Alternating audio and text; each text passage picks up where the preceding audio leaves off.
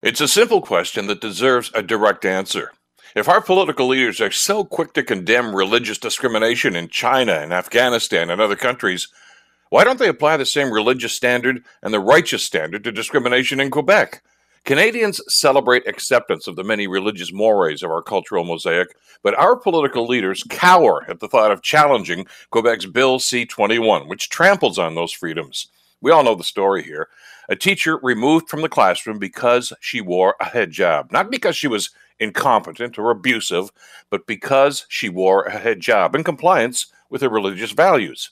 It's wrong. And it's racist. And all three of the leaders of the major political parties have stated their opposition to the law, but none of them have the courage to proclaim that they would do anything about it.